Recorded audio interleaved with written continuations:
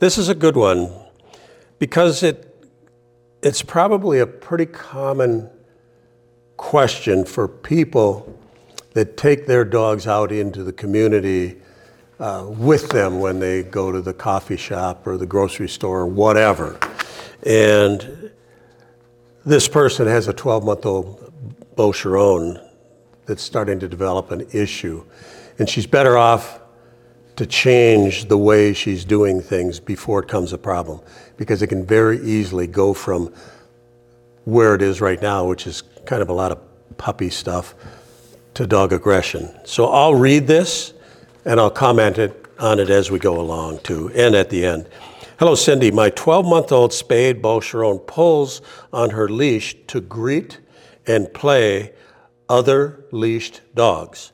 For example, we're enjoying breakfast at an outdoor coffee shop and a well-mannered dog will walk by, causing our dog to jump up and playfully lunge toward the second dog. Can you recommend a video so that I can teach her to remain calm and ignore other dogs unless it's playtime? Thank you. And Cindy wrote back, because a lot of the questions that people ask, like this, Cindy needs more information because she's not going to guess at things. She's going to have to guess because we don't have the dog here.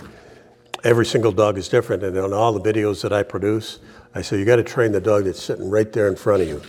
There's no rules that 100% apply to every single dog. So Cindy has to write back, and she did.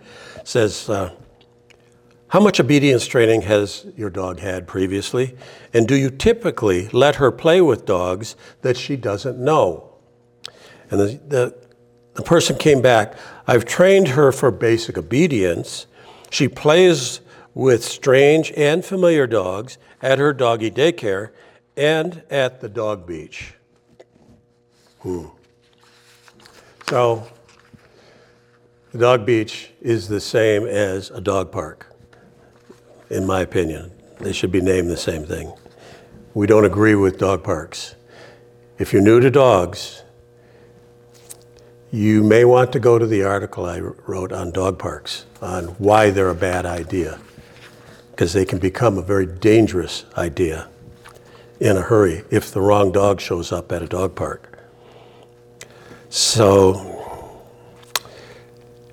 Cindy basically says that we would recommend that this woman increase her obedience criteria, in other words, what we expect in obedience, and we would cut back on this dog's ability to play with other dogs. Some dogs can become hyper social, and they'll lunge towards other dogs because they're excited to see them, but it can, like this dog is an adolescent. It's a grown puppy, it's an adolescent.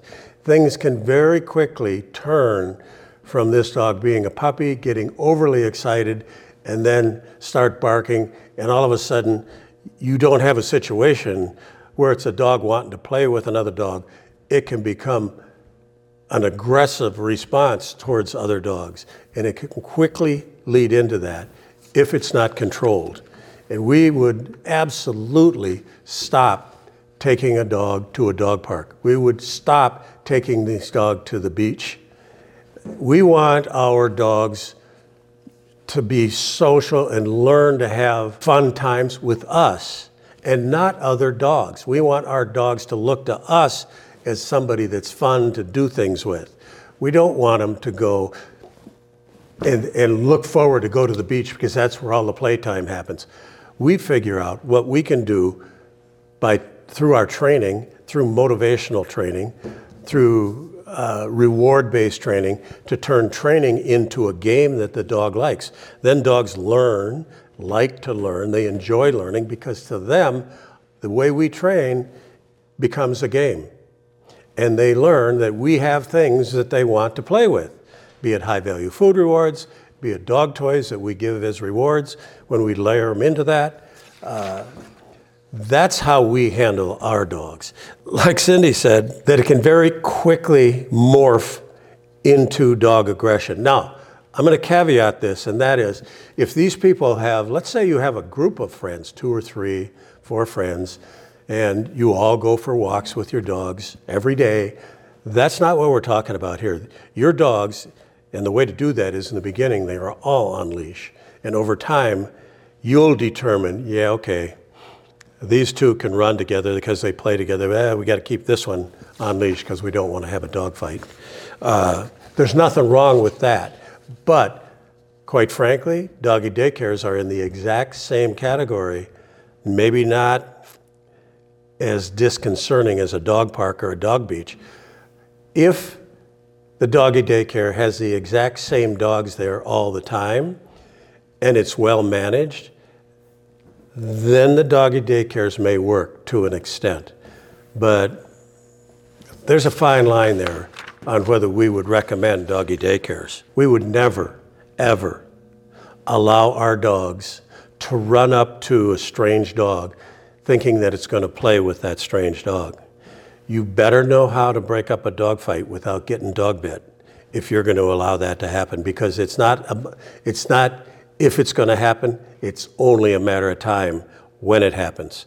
And you want to see some ugly pictures that have been sent to me where people have gotten bit by their own dog.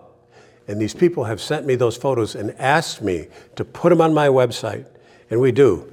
It's on liberb.com/dogbites.htm. And we'll put the URL on the screen now because there's some ugly pictures there.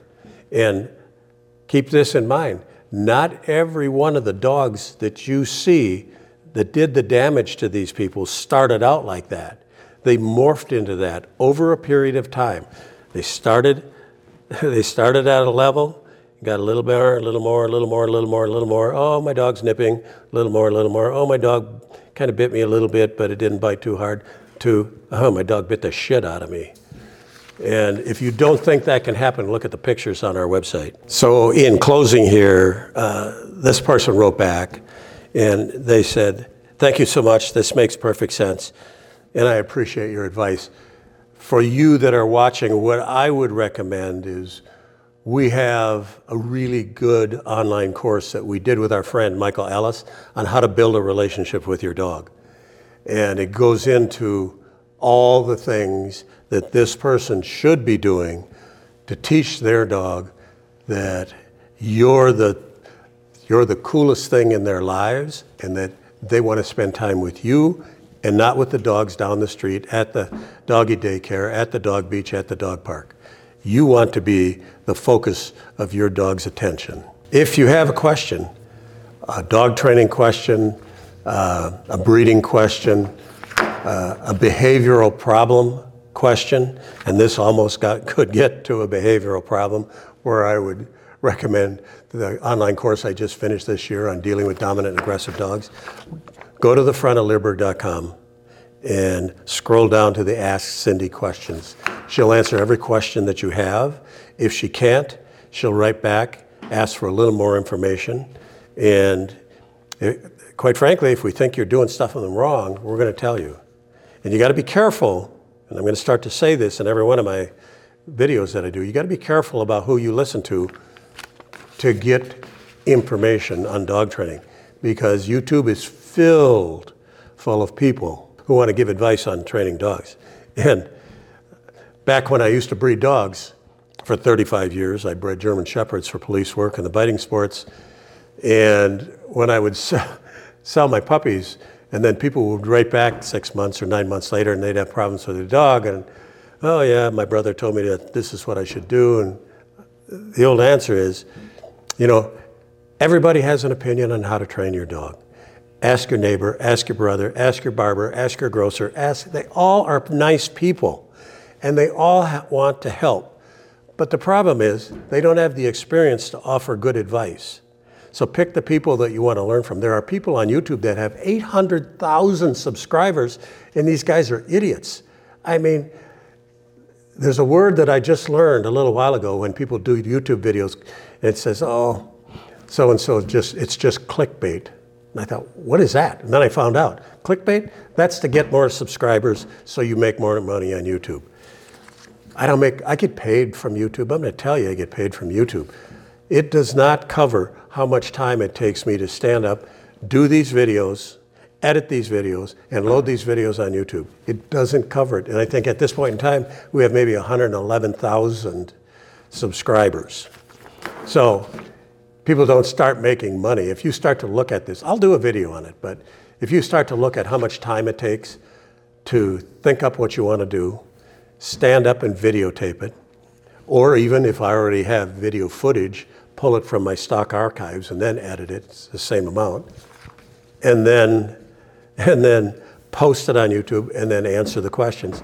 And you do that, and I think our YouTube channel maybe generates $1,000 a month. Well, we put up 3 videos a week. I'm sorry, $250 to do 3 videos and the amount of time it takes, it don't cut it. I do it because I want to help people, but I also want to warn people, you look at some of these people that are offering advice out there and it's bad advice.